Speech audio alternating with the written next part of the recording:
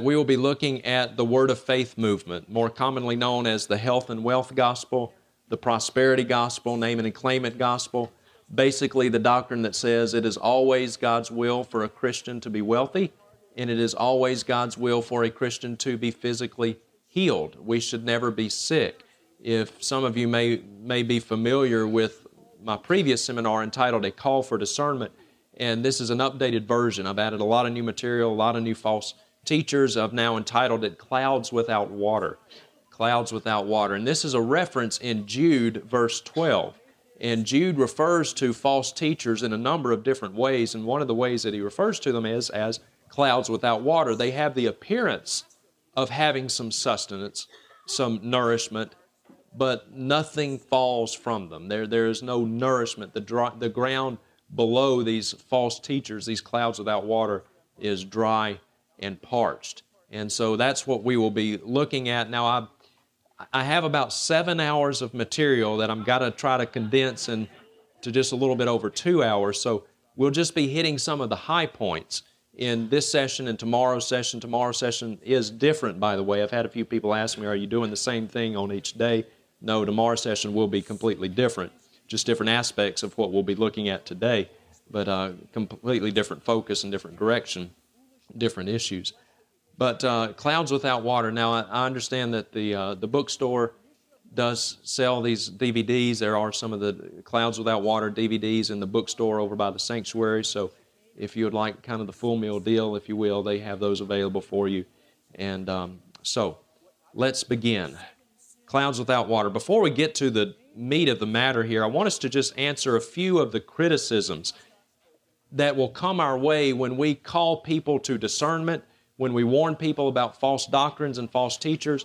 A lot of people will not like this, and they'll criticize us for it. And so I want to look just briefly at a couple of the criticisms that will come our way when we do exercise discernment. One of them, you hear this a lot, judge not. Judge not, lest ye be judged. Undoubtedly, the most often misquoted, taken out of context passages in all of God's Word. Jesus does indeed warn us not to judge, but the kind of judging against which our Savior warns is hypocritical judging. Judging somebody for doing something that maybe we're really doing ourselves, that is what He warns against. But the answer to this criticism is that, in fact, we are to judge safely within biblical parameters. When it comes to matters of doctrine, when it comes to matters of theology, we absolutely are to judge on these things, safely within biblical parameters. Another criticism is this: you shouldn't name names. And some people say, well, it's okay if you warn people in a general sense about false teaching, but don't ever call somebody out by their name publicly. Don't ever do that. Well, the answer to this is that, in fact, there is a biblical precedent for calling out false teachers by name. The Apostle Paul did this himself on several occasions. He did it quite publicly. And so there is a biblical precedent for calling out false teachers by name. Jesus himself called Herod that fox. So there is a biblical precedent for calling out false teachers by name. It should not be done lightly, okay? And we don't call somebody out as a false teacher if they differ with us on some relatively minor theological point. You know, maybe we're premillennial, pre-trib in our eschatology, and we know somebody over here that's premillennial, mid-trib. Oh, heretic? No. No. But when it comes to the fundamental doctrines of historical Christianity, the pre-existence of Jesus Christ, the virgin birth, the sinless life, the atonement on the cross, bodily resurrection of our Lord, salvation by grace alone, through faith alone, in Christ alone. On these issues, we do draw a deep line in the sand, and we must warn people about wolves in sheep's clothing. It is not an option. It is a duty. And dear ones, it's not an option to exercise discernment as a Christian. That's not an option. It's a mandate. It is a duty. And some people say, well, that's just not my gift. You know, I just don't have the gift of discernment. That's a cop-out. That's a cop-out. What did Paul say? 1 Thessalonians 5:21, test all things. Test all things. And that's not written there just to take up the white spaces. It's incumbent upon us to exercise discernment. It's not an option. And say, well, discernment, that's just not my gift. I'll leave that for somebody else. That's a cop-out. You may not have the gift of mercy either as your primary spiritual gift. But guess what? We can all do what? We can all exercise mercy. We can all show mercy. So it's an excuse to say, oh, well, that's not my gift. I'll leave that for someone else. Another one of their criticisms, and you hear this a lot from within charismatic circles, Word of Faith circles, when one of their false teachers comes under criticism, this is almost always how they respond. Touch not my anointed. Heard this before? Touch not my anointed. Well, when you hear this criticism, this is how you can respond. Okay, that's fine. Take not Scripture out of context. Because that's what they're doing. Now, touch not my anointed can be found in a couple of places in the Old Testament. One of them is Psalm chapter 105. He permitted no man to oppress them, referring to Israel, and he reproved kings for their sakes. Touch not my anointed ones and do my prophets no harm. So, is this biblical? Yeah, it's biblical in the sense that it is in the Bible, but what does it mean? What does it say? Well, the context of this, the anointed ones, refers to Israel's patriarchs and their descendants, not to today's modern preachers or self-acclaimed apostles. Refers to Israel's patriarchs and their descendants. And the word touch, this is the real kicker, the word touch actually refers to doing physical harm, not to speaking the truth. You might remember that when David had an opportunity to kill Saul, but he didn't do it. Remember that? What did he do instead? He cut off a piece of Saul's garment and held it up, and he said, I would not touch God's anointed. In other words, what David was saying is, I would not kill him. So we may be calling out false teachers and their false doctrines, but nobody here is chasing Benny Hinn down the street with a baseball bat.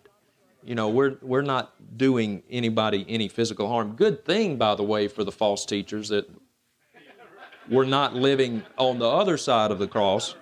You know, the Old Testament calls Benny Hinn and Pat Robertson and all these would have been dead a long time ago. And by the way, there are 3 New Testament passages, at least 3, which refer to all Christians as anointed. If you are here today and you know Jesus Christ as Savior and Lord, you've been born again, guess what? You're anointed. And you have the same anointing as does every other Christian. There are no super Christians with a super special anointing that the rest of us common schmucks just don't have. If you're in Christ, you're anointed. And you have the same anointing as does every other believer. There are no super Christians. That's a Gnostic idea. The division of Christians into classes, that's Gnosticism. It's not biblical.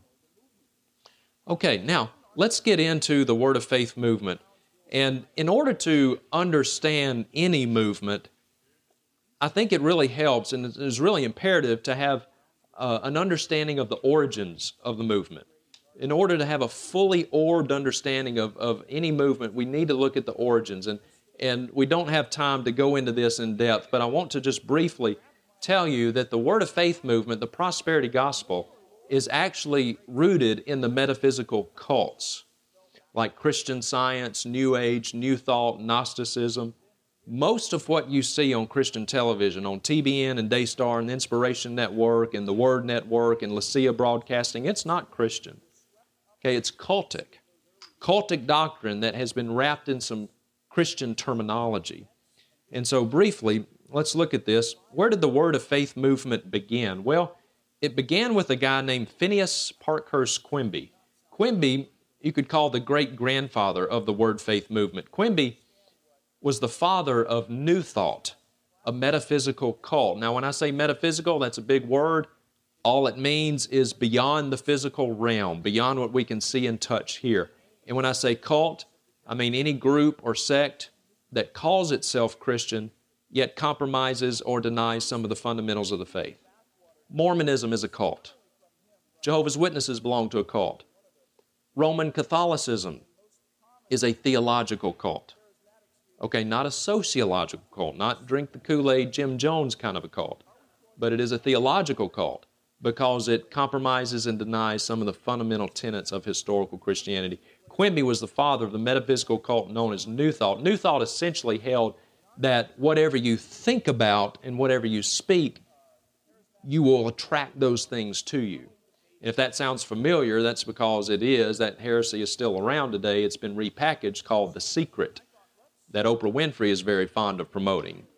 The Secret. And Rick Warren is dabbling in it as well. But Quimby was the father of the metaphysical cult known as New Thought. He was a student of occultism, hypnosis, parapsychology, and Quimby's theoretical formulation served as the basis for the mind science cults, Christian Science. Now what happened, you've probably heard of Christian Science, but Mary Baker Eddy claimed that she was physically healed by Phineas Quimby. She really wasn't. She was a sickly woman most all of her life. But she thought she was physically healed by Quimby, and she was so impressed by his teachings that she took his doctrines and developed them a bit further, and from that formed what is today known as Christian Science. And Christian Science is very poorly named, by the way, because it's not Christian and it's not scientific. Kind of like grape nuts. You know, they're not grape and they're not nuts. Christian Science is neither Christian nor is it scientific, but there are a lot of Christian Science overtones in the Word of Faith movement, one of which is the denial of physical symptoms when it comes to sickness and disease. If you have a friend or a family member who is in this movement, you might notice that when they get sick, they deny that they're sick. You know, maybe they've got a cold, their eyes are watering, their nose is running, they're sneezing, they're congested, the whole 9 yards. But you say something to them about it, oh, no, I'm not sick. I won't confess that. Well, that's Christian Science. That has just been wrapped in some Christian terminology. The father of the modern Word of Faith, well, not the father, but grandfather, you could say, of the modern Word Faith movement is a guy named Essex Kenyon. Essex Kenyon had very clear ties to the metaphysical cults, particularly the New Age, New Thought movement. He attended college at the Emerson School of Oratory in Boston, where the metaphysical cults flourished, and he was heavily influenced by them. We don't have time to get all into all of his doctrinal distinctives. Kenyon was not wrong on everything. On a lot of things, he was spot on, but he did have some serious errant theology. He believed that we could speak things into existence, that Jesus died a spiritual death in hell where He atoned for our sins. We'll talk about that, time permitting, a little bit later.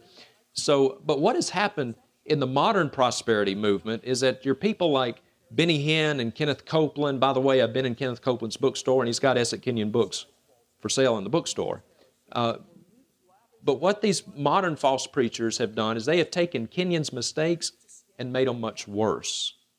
So compared to the modern Word Faith preachers, Essex W. Kenyon was actually fairly orthodox by comparison. Kenneth Hagin, father of the modern Word of Faith movement, despite Kenneth Hagin's teaching that no believer should die until he's at least 120 years old, you see Kenneth Hagin didn't quite make it. He was around 86. But Kenneth Hagin claims, like all of the modern faith preachers, that much of what they teach you, they received directly from Jesus Himself. God spoke to me. Jesus spoke to me and gave me these teachings. And that is their way of insulating themselves against biblical criticism. And so they'll say, well, if you can't find what I'm teaching you in the Bible, don't worry about it. It's okay because I have it from the highest authority. Jesus Himself came and gave me these teachings. So if you can't find it in the Word, don't worry about it. It's okay. I got it from Jesus. Well, Hagin claimed that Jesus physically appeared to him on at least 8 different occasions throughout the course of his life. On one of these occasions, Jesus appeared to Hagin and gave him these exact words. According to Hagin, Jesus dictated to him these exact specific words. It's interesting, however, that Jesus apparently bears a striking resemblance to Essex W. Kenyon. If you can see, it's practically word for word identical. Hagen did not get this from Jesus. Hagen plagiarized Essex W. Kenyon extensively, among other authors as well, by the way. He was a plagiarist. So the faith preachers are very fond of claiming divine origin for what they teach. But as you can see, the origins are not nearly so supernatural. They steal from other people, plagiarize other people, just repackage old heresies, repackaged for a different modern audience. Okay, I want us to look at some of the doctrines now of the Word Faith movement. We'll begin by the doctrine of positive confession. The prosperity preachers teach that we can actually speak things into existence. Watch these clips. Look at me, say, all of you. Say, there's power in me, to speak life and death. You call what you have. You say what you want. And I'm here to tell you, I know that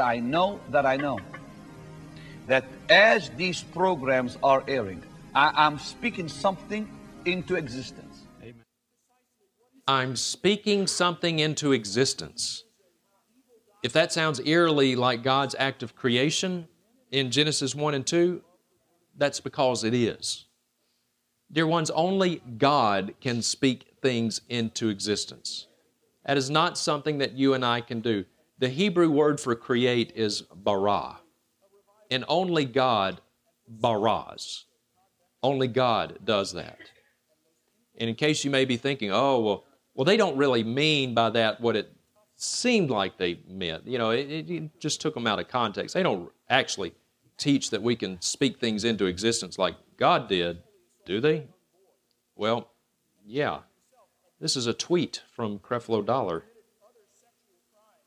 As spiritual beings who possess the nature of God, we have the ability to speak things into existence just like God did. Yes, they do teach this. Absolutely. And people accuse me all the time of taking these folks out of context. No, I'm not. I wouldn't want anybody to take me out of context, and I'm not doing it with them. They do teach these things.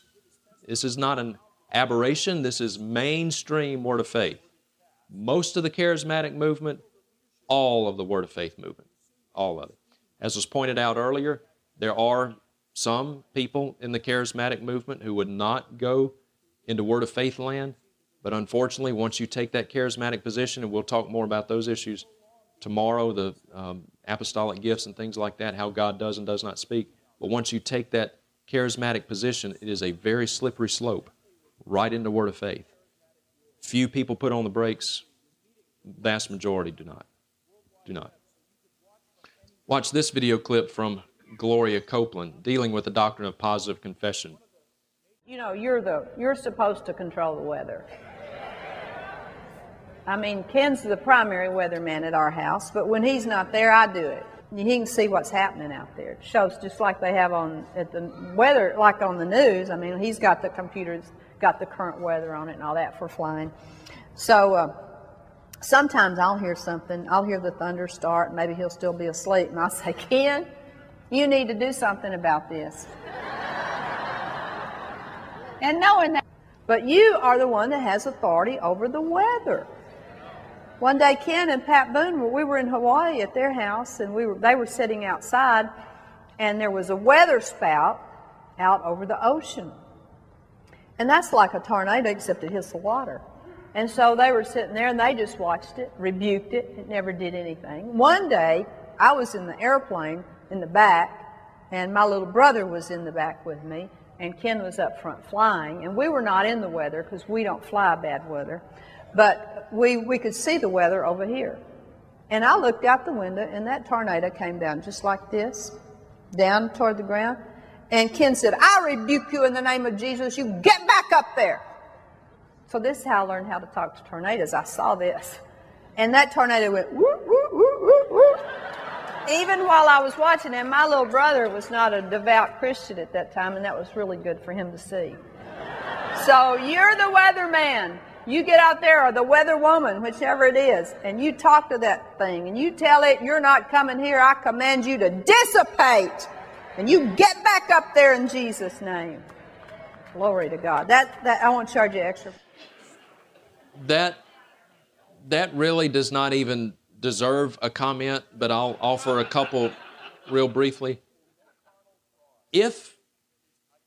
Well, let's back up. Did you notice how she said that we can control the weather, but we don't fly in bad weather?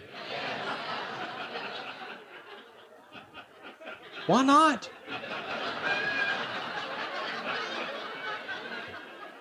I mean, if you can control it, fly through whatever you want to fly through. Honestly, just a little common sense goes a long way in clearing a lot of this stuff up. I mean, aside from the theology, just some common sense.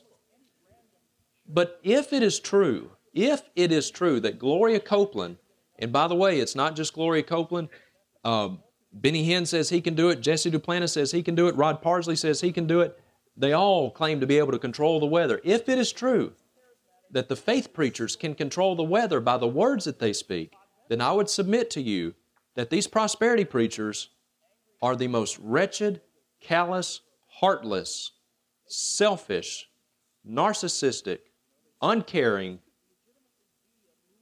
wretched people alive on the face of the earth. Where were they when Hurricane Katrina rolled into town? Where were they with Hurricane Sandy? Where were they when the wildfires were raging out of control in Australia?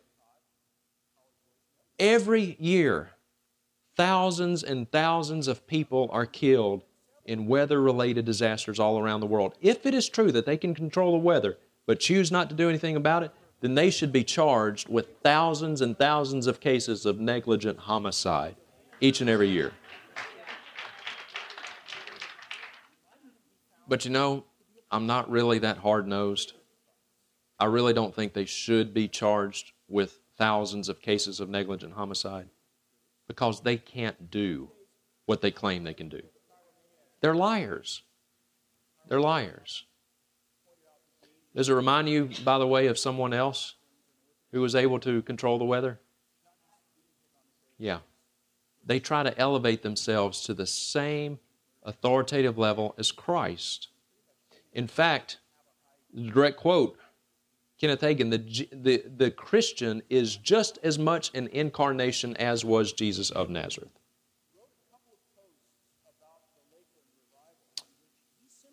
This from Joel Osteen, still dealing with positive confession. You recall the account in Luke's Gospel of the angel giving the announcement to Elizabeth of the upcoming birth of John the Baptist. Recall this?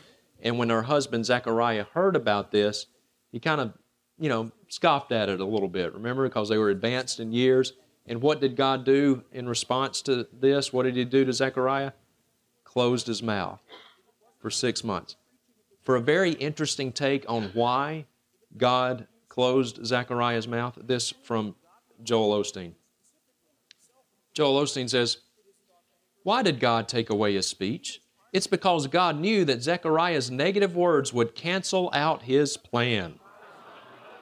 See, God knows the power of our words. He knows that we prophesy our future, and He knew Zechariah's own negative words would stop His plan.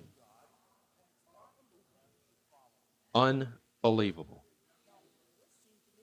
So, according to Joel Osteen, God was up in heaven looking down, and He saw Zechariah making negative confessions, and God just went into a panic.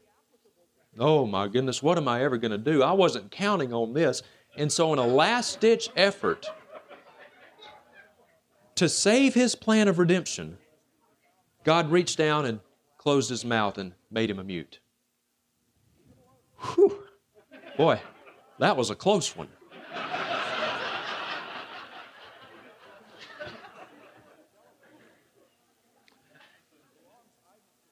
No concept of the sovereignty of God. None. The prosperity gospel has no concept of the sovereignty of God. And this is not an aberration. This is mainstream. This is mainstream. The God, little g, of the prosperity gospel is a very weak, very effeminate God. It's not the God of the Bible. Word of Faith movement is just as much a theological cult as is Mormonism or Jehovah's Witnesses. This is interesting. This is a New Age book. Got nothing to do with the Word of Faith movement in and of itself. Supreme Influence. Title, Supreme Influence. Change your life with the power of the language you use. Totally New Age. This was in Barnes & Noble New Age section, okay? Nothing Christian about this. Let me show you Joyce Meyer's book, one of her recent books. Now, this is Christian. Change your words, change your life. Understanding the power of every word you speak. You see how similar this is? It's the same thing. Cultic doctrine cloaked in a little bit of Christianese. That's all it is. At the heart of the prosperity gospel Word of Faith movement is what is called the little God's doctrine. All of the faith preachers teach that if you are a Christian, you are in fact a little God. Watch this, quote-unquote, exposition of Genesis 1, 26 and 27 from Creflo Dollar. Undoubtedly the most aptly named of the prosperity preachers. But watch this. Watch this from Creflo Dollar. Now, in verse 26 and verse 27, God now submits himself to this principle of everything producing after its own kind. And in verse 26 and 27, let's read it out loud. Ready? Read.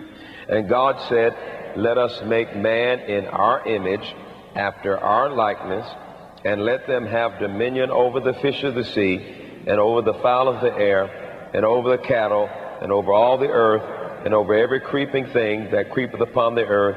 So God created man in his own image. In the image of God created he him. Male and female created he them. Now that's interesting, because if everything produces after its own kind, we now see God producing man.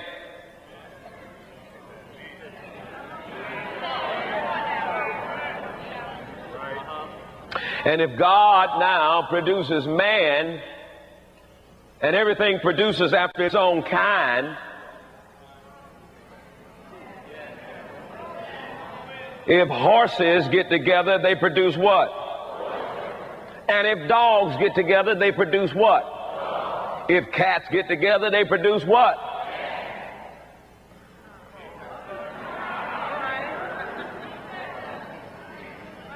But if the Godhead gets together and say, let us make man, then what are they producing? They're producing gods. Now, I got to hit this thing real hard in the very beginning, because I ain't got time to go through all this. But I'm going to say to you right now, you are gods, little g. You are gods because you came from God, and you are gods. You're not just human. The only human part about you is this physical body that you live in. The real me is just like God. The real me is just like God. Blasphemy. Blasphemy. Dear friends, when the Bible says that God created man in His image, that means that as human beings, you and I are the pinnacle of God's creation. We are the pinnacle of His creation. And we have the potential and the capacity through a saving relationship with Jesus Christ to know God. None of the other created order has that privilege and ability. You know, I love dogs. I do. I like dogs. I really do. I grew up with black labs, love dogs. But the greatest, smartest dog in the world will never know God, because he's not created in God's image. Cats for sure aren't. But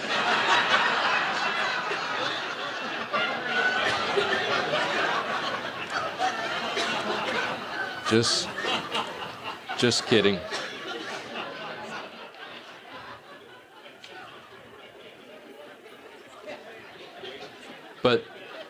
But just kidding, cat lovers, sort of. But we are. And I don't care what PETA says, you and I are of infinite more value than a chicken or an aardvark or platypus. We are the pinnacle of God's creation. But the Bible is very clear. There is only one God. And He is a jealous God who will not share His glory with another. He is a jealous God. And if I remember my Bible correctly, wasn't the desire to be just like God kind of what led to the whole fall thing in the first place? How ironic. The very thing, the very first temptation that led to the very first sin, led to this whole fallen, depraved state, in the first place, is at the core of the Word of Faith movement. They teach it as truth, and they want you to believe it. How ironic. How dreadfully ironic. Who else in the Bible wanted to be just like God? Satan. He wanted the worship that God was getting. And he rose up in rebellion against God, and it got him and a third of the angels along with him kicked out of heaven. The little God's doctrine is quite literally a doctrine of demons. And the prosperity preachers teach it as truth. I want us briefly to look at what the faith preachers teach about the doctrine of the fall. We're going to breeze through these real quickly. Number one, the faith preachers teach that Adam was an exact duplicate of God. Not a little like God, not a lot like God. He was God. That God literally reproduced Himself in Adam. Adam was a carbon copy of Yahweh. Well, we all know what happened, right? Adam sinned. Which, of course, brings up a very interesting question. If Adam was Yahweh and he sinned, was it Yahweh who sinned? Carry these doctrines out to their logical conclusions. See how heretical they really are. But when Adam sinned, he lost his supposed deity, transferred it to Satan. When this happened, the real Yahweh God lost His legal right to planet Earth and was kicked out. And so according to classic word faith theology, even as we sit here this afternoon, the real Yahweh God is up there somewhere, but He's got no access to planet Earth. He's been kicked out. Well, somebody has to fill that void, right? So Satan is all too eager to step up to the plate, and Satan becomes the legal God of planet Earth. Dear ones, Satan is not the legal God of planet Earth. God is the legal God of planet Earth. The earth is the Lord's, the fullness thereof, the world, and they that dwell therein. Satan is referred to as the God of this age. 2 Corinthians 4:4, some translations say God of this world. That word in the Greek, aeon, more accurately rendered as age. It's not referring to this dirt and rock and water sphere on which you and I are now sitting. It's not talking about that. Paul is making a theological point, not a legal point. God is the legal God of planet Earth. Well, guess what happens when a person gets saved? Guess what he gets back? He gets his godhood back. He regains his deity. He becomes God again, just like Adam was before he fell. And this is why the prosperity preachers hold so tenaciously to prosperity, to health and wealth, because we're God's. And a God cannot be poor, and a God certainly cannot be sick. A lot of people think that this stuff that you see on Christian television, and by the way, it's not just Christian television. There are thousands and thousands and thousands of churches all around the world that teach this stuff. It's not just health and wealth. Those are just offshoots of a much more serious core theological problem with the movement. It's a different gospel. But this is why they hold so tenaciously to health and wealth. We're God's. What other theological cult, by the way, does that kind of remind you of? Mormonism. A lot of interesting overlaps between Word of Faith, Mormonism, Roman Catholicism, and even, believe it or not, Islam, and even Hinduism. Same basic heresies, they're just packaged differently for different audiences. But the allure of health and wealth is one of the things that makes this movement so appealing and yet so profoundly dangerous at the same time. Because the prosperity gospel essentially says this: come to Jesus because He'll make you wealthy and He'll heal your body. They appeal to two of the most basic and universal of all human desires. Most people want to be wealthy. And very few people enjoy being sick. And there's a few who just like the attention, but most people don't like to be sick. And they'll say, well, if you'll just come to Jesus, then you can have it. Well, sign me up. That's a pretty good deal. You're telling me if I come to Jesus, if I ask Jesus into my heart, He'll make me wealthy? He'll heal my body? I don't have to be sick anymore? I can have my best life now? Yeah. Yeah, I'll try Jesus. But is that the real gospel? Or is the real gospel something a little bit more like this? Come to Jesus because you're a sinner. And because of your sin, the wrath of God abides on you. And the only way to have that wrath removed is to repent of sins, turn from sins, and place your trust in the risen Lord Jesus Christ. And then you will be saved. But on this earth, you're not promised money. You're not promised healing. What are we promised? Persecution. Some of those who live godly in Christ Jesus may be persecuted. All who live godly in Christ Jesus will be persecuted. That's not as popular. Saying come to Jesus because you can be rich. God will heal you. Friends, if you come to Jesus for those reasons or any other reason other than to escape the righteous wrath of God, you've come for the wrong reasons. False decision, false conversion. There is no prosperity gospel. There is no social gospel. Thank you very much, Tony Campolo. There are no adjectives to the gospel. If you add an adjective to the gospel, you've got a different gospel. There is just the gospel. That's it. Related to their emphasis on health and wealth is their softening of sin. Their softening of sin. They may mention it from time to time, but they don't go deeply into it. They don't talk about sin very much. If they do, it's just kind of in a casual, surfacey sort of way. Watch this video clip from Joseph Prince. Joseph Prince is a up-and-coming, probably the fastest rising star right now in Word of Faith theology. Watch this from Joseph Prince as he's being interviewed on TBN. Listen carefully, because not everything he says here is wrong. To do this, but you're getting the same kind of response, aren't you? Yes. People need and want. You know, the word repentance, like Joel said, is from the Greek word metanoia, which literally means change your mind. And every time, like Joel or me, preaching the word, without using the word repentance sometimes, but people's minds are being changed all the time. From thinking this way negatively to thinking positively. Well, Joseph Prince says that the Greek word for repentance is metanoia. You know what? He's right. And then he says that the word metanoia means to change your mind. You know what? Right again. But then did you notice how he fleshed it out? He said we may not be using the word repentance. Let's not confuse anybody with theological terms that the Bible uses. So we may not be using that term, but we're teaching people to repent all of the time. When people go from thinking negatively to thinking positively. Friends, that's not repentance. By his definition of repentance, we could all repent simply by joining the Optimist Club. Having a sunnier outlook on life. That's not repentance.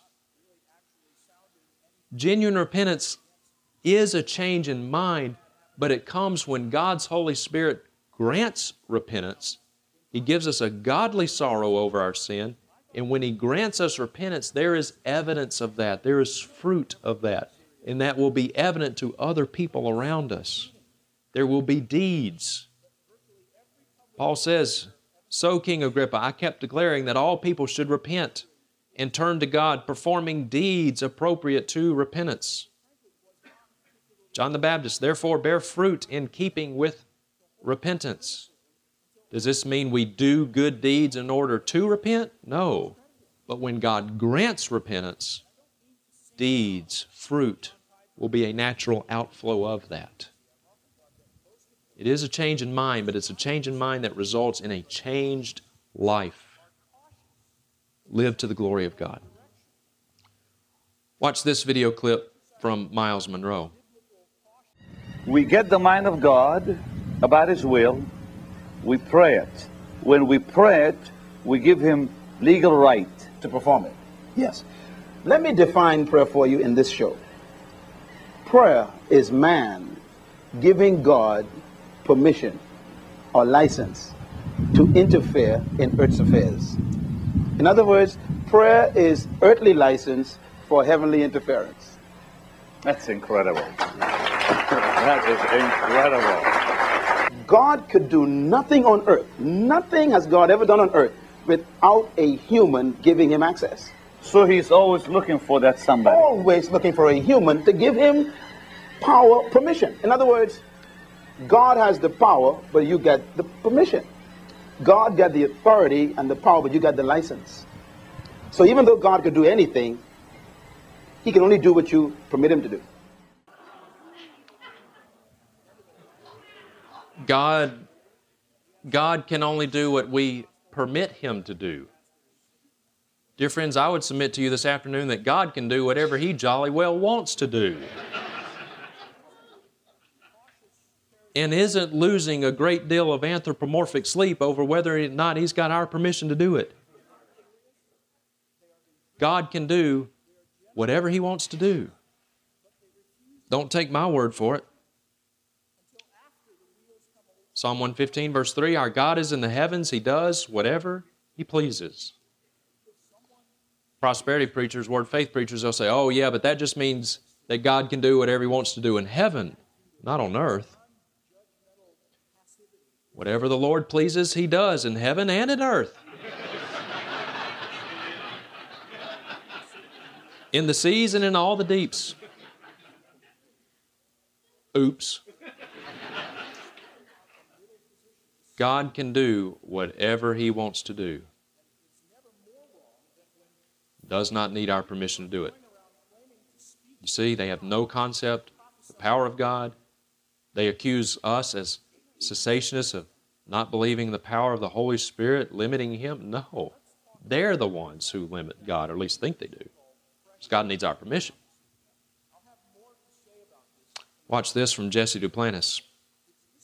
This will bless you. Friends have frank and open conversations with each other. I've done that with the Lord. I've had the Lord say, Jesse, I've had God come tell me, he said, this is what I'm going to do. I've had the Lord literally say, what do you think about this? God has asked me for my opinion. God asks Jesse Duplantis for his opinion. Pray tell, continue. Let's not take him out of context. So I said, well, Lord, since you asked, maybe I'm doing it. He said, no, we can talk frankly. What do you think?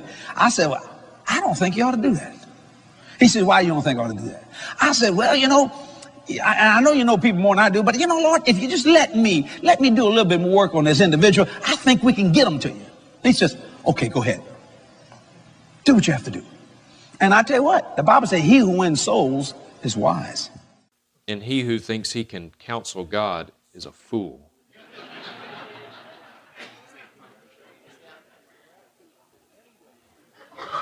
Who is this? Who is this that darkens my counsel by words without knowledge? Who does this man think he is? These people are not Christians. Oh, Justin, are you saying that they're not saved? That's exactly what I'm saying. That's it. You mark my word. No, they're not saved. You cannot be indwelt by God's Holy Spirit, who leads us into truth, who sanctifies us in the truth, who illumines the meaning of God's Word to us. You cannot be indwelt by the Holy Spirit of God and teach these kinds of blasphemies, these kinds of heresies. The Holy Spirit would be screaming at them. Are the people in this movement, the lay people, are they Christians? Most are not. The vast majority of not. There will be a smattering of real believers, but hear me, dear ones. When God saves somebody, He changes them. And He leads them into truth. Can a genuine Christian be in serious theological error? Yes, for a season. Not indefinitely. Not indefinitely. If the Holy Spirit is strong enough to save you, He is also strong enough to move you out of a theological cult. We should be very, very concerned for our friends and family members who follow these false teachers. If the Holy Spirit is not screaming at them, is not convicting them, something here is wrong.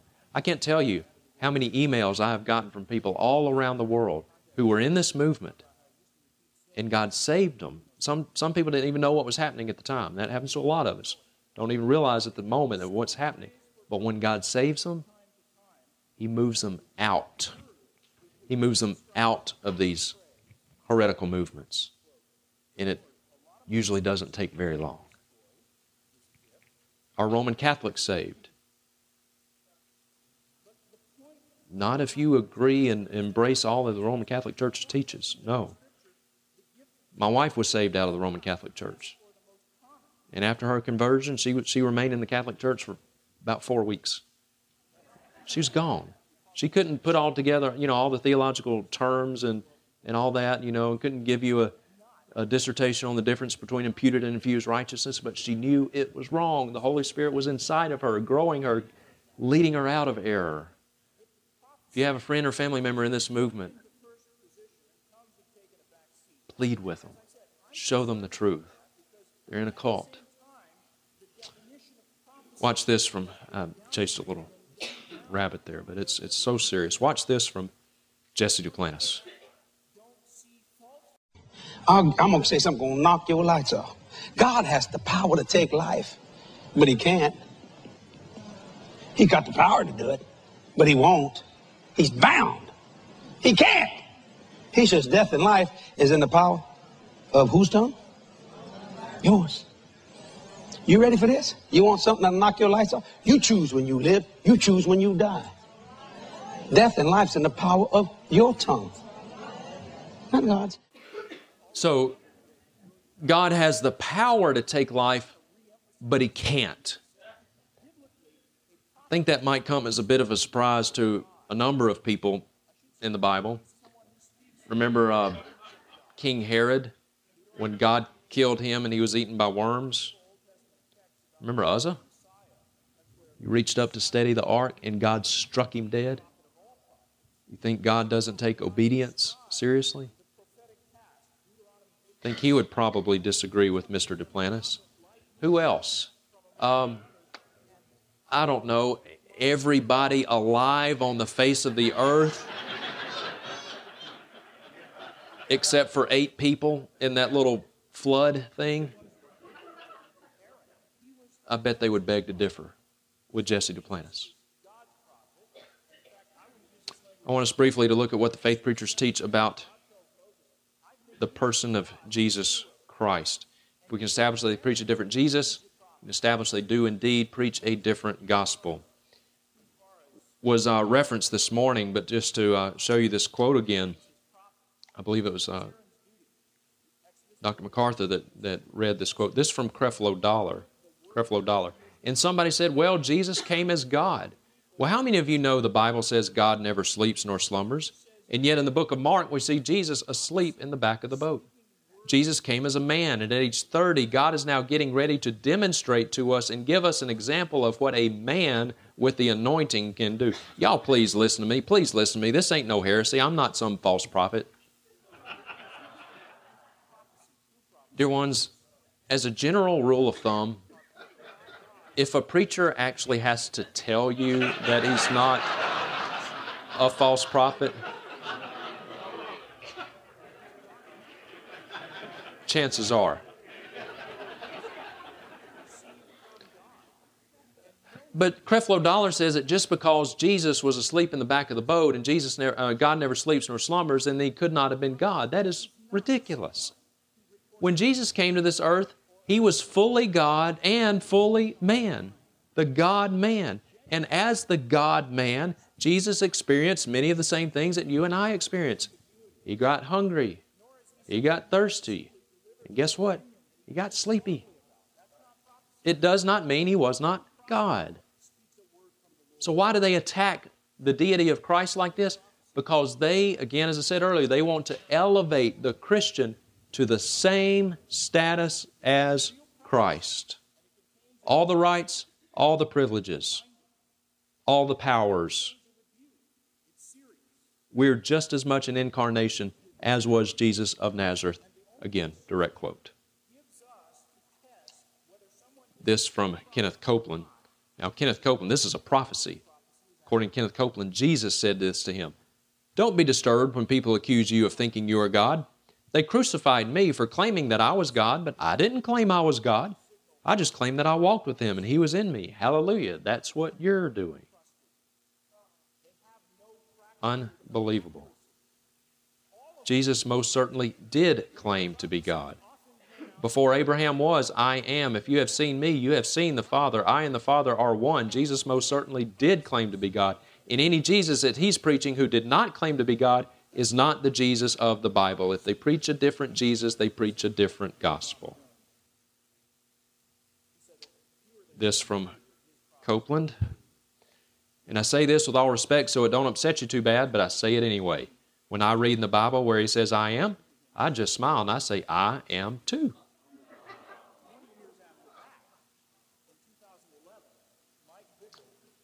Watch this video clip from Larry Huck and Paula White. We really begin to understand that when Jesus Christ paid the price, the first thing that happened after He said it is finished is the veil was rent from top to bottom, signifying that no man could do that. But the price that was paid was there's now no separation, so that we have direct access in the Holy of Holies. We understand, according to Hebrews, that Jesus is our high priest. Absolutely. And He's the first of many brethren, which means I now come into a priestly anointing. So I now can... Say that again, because they don't get it. I now come into a priestly anointing. Jesus is not the only begotten Son of God. He is not. I'm a son of God. He's the first fruit. He's the first fruit. He's the firstborn of many. Jesus is not the only begotten Son of God. Can you believe that? Flat out denying that Jesus is the only begotten Son of God. Have they read John 3:16?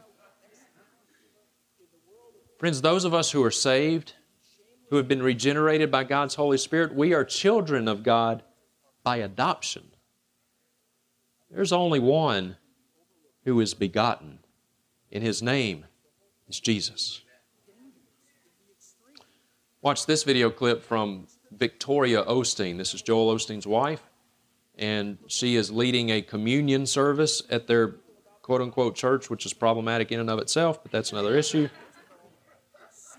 And she actually starts off, pretty good, but it goes downhill real quickly. Watch this from Victoria Osteen. You see, Jesus walked this earth in a human body. He was man. He was God made flesh. The Bible says He was tempted and tried in every way, just like we are, but He overcame. See, Jesus was man until God touched Him and put the Spirit of the living God on the inside of Him. And that's encouraging today. No, that's heretical today. Jesus was just a man until God touched Him, put His Spirit on the inside of Him. Just a man. We are just men, just women. And so when we get saved, supposedly, we are just as much an incarnation as was Jesus of Nazareth. Wealth, health, speak things into existence. It's a different gospel. They've got a different God. They've got a different Jesus. They've got a different gospel. Dear friends, it's not enough. Okay, this is going to sound heretical in and of itself, but bear with me. It's not enough to believe in Jesus. It's not enough to believe in Jesus. You've got to believe in the right Jesus.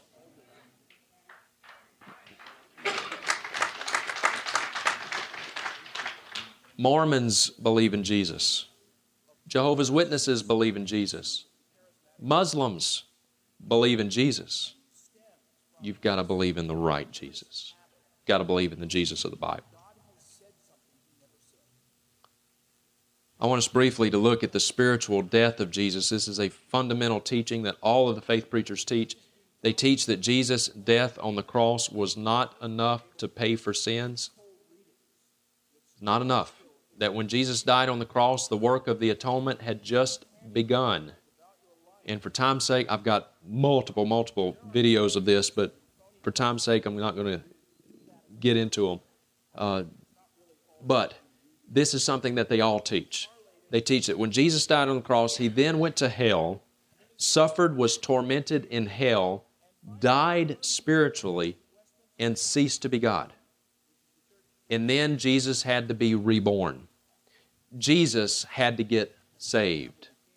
And they say that that is where the real atonement for our sins took place. Not on the cross, but down in hell. And they all teach this. Even Joel Osteen has taught this. Joyce Meyer teaches this. Benny Hinn, Creflo Dollar, all of them. Kenneth Copeland, run the gamut. They all teach it. Bill Johnson in Redding, California. He's one of the leaders, movers, and shakers of the New Apostolic Reformation movement. This is kind of an offshoot of the Word Faith movement. It's everything that Word of Faith is, even worse. They have even more emphasis on miracles and signs and wonders and prophetic utterances and modern-day apostles and things like this. Bill Johnson is a wolf. He is a false teacher. But Bill Johnson also teaches this. This is they all do. They all do.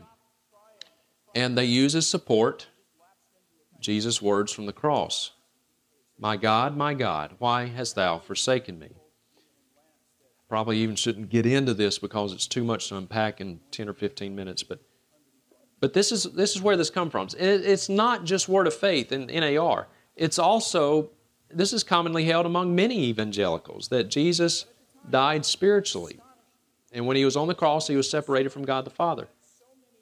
Be very careful with that. Well, Jesus is quoting Psalm chapter 22, verse 1. Okay, so if He's quoting Scripture, He's applying not only that verse to Himself, but the context of the passage to Himself. Okay, we don't take verses of Scripture out of their proper context. Leave them in their context. And of all people who would know this, it would be, of course, Christ. So let's look down a little bit further at the fuller context, Psalm 22. The psalmist, David, continues, But be not thou far from me, O Lord, for He has not despised nor abhorred the affliction of the afflicted, neither has He hid His face from him. But when he cried unto Him, He heard. Dear friends, when it comes to the atonement, it's important that we not say too little. It's important also that we not say too much. There's a certain mystery there that we'll never fully understand this side of heaven. Was the agony of the cross the flagellation? Yes. The thirst? Yes.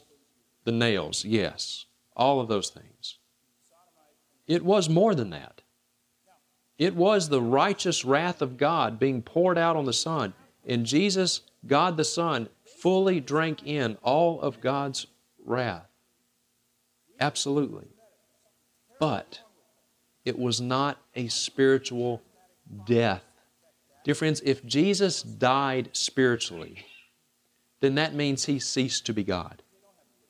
Because what is God? God is spirit, and He must be worshiped in spirit and in truth. So if Jesus died spiritually, then He ceased to be God. And if Jesus ceased to be God even for an instant, He never was God to begin with, because God cannot cease being God. Are there things that God cannot do? Yes, there are. God cannot sin. He cannot lie. God cannot deny Himself. God cannot cease being God. So if there's ever a time when Jesus was not God, then He never was God to begin with. There was anguish, to be sure, spiritual anguish, but not a spiritual death. The psalmist is very clear, be not far from me, O Lord. He has not despised nor abhorred the affliction of the afflicted, neither has He hid His face from him. What else did Jesus say on the cross? Father, forgive them. They know not what they do. Father, into Thy hands I commit my spirit. Jesus was praying to the Father on the cross. He was praying to Him. So we know that those lines of communication, if you will, within the triune Godhead were still very much intact. I can't wrap my mind around that. None of us can fully. But it was not a spiritual death. It's not a spiritual death. I mean, we could look at many, many texts. Many texts. Just a couple real briefly. For it pleased the Father that in Him all the fullness should dwell, and by Him to reconcile all things to Himself, by Him whether things on earth or in heaven, having made peace through the blood of His cross. For Christ also died for sins. How many times? Once for all, the just for the unjust. Not two deaths, not one physical, one spiritual. Once for all, the just for the unjust, so that He might bring us to God, having been put to death in the flesh, but made alive by the Spirit of God. Much more then, being now justified by His blood, we shall be saved from the wrath of God through Him, in whom we have redemption through His blood, the forgiveness of sins according to the riches of His grace. It was the physical death of Jesus that atoned for our sins. Jesus did not cease to be God. Something that you'll notice about every cult, every theological cult disparages the cross of Jesus Christ, that it somehow was not enough to pay for sins. Mormons disparage it. Jehovah's Witnesses disparage it. Roman Catholicism disparages it, because Roman Catholicism does not believe in salvation by grace alone, through faith alone, in Christ alone. They believe you've got to add works to your faith. Friends, if you add anything to faith alone, you've got a different gospel.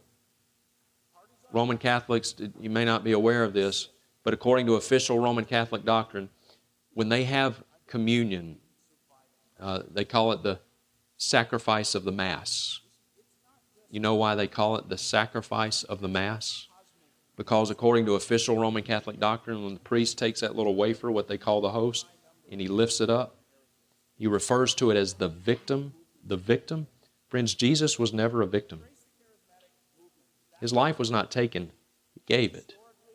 But they lift up the quote-unquote victim, and the priest is actually given power not to ask Jesus to come into the little cracker, but to pull Him out of heaven and put Him in the little cracker. And that becomes the literal flesh of Jesus Christ. And then they sacrifice Him. Sacrifice of the Mass. They sacrifice Him over and over and over and over and over, thousands and thousands of times each and every day. To put it real bluntly, they're killing Him. That is official Roman Catholic doctrine. It's kind of ironic that the Catholic Church may be changing a little bit now, but the Catholic Church has been pretty strong on abortion. You know, that's good. We should all be, you don't even have to be a Christian to know it's wrong to abort a baby. But it's kind of ironic that they take such a strong stand on abortion, and yet that the one person who actually truly does not deserve death, they got no problem killing him. It's a different gospel. Do I hate Roman Catholics? Absolutely not. Love Roman Catholics, hate Roman Catholicism. Like we should hate any aberrant doctrinal system, any theological cult. And if we love our Roman Catholic friends and family members, we should love them enough to tell them the truth.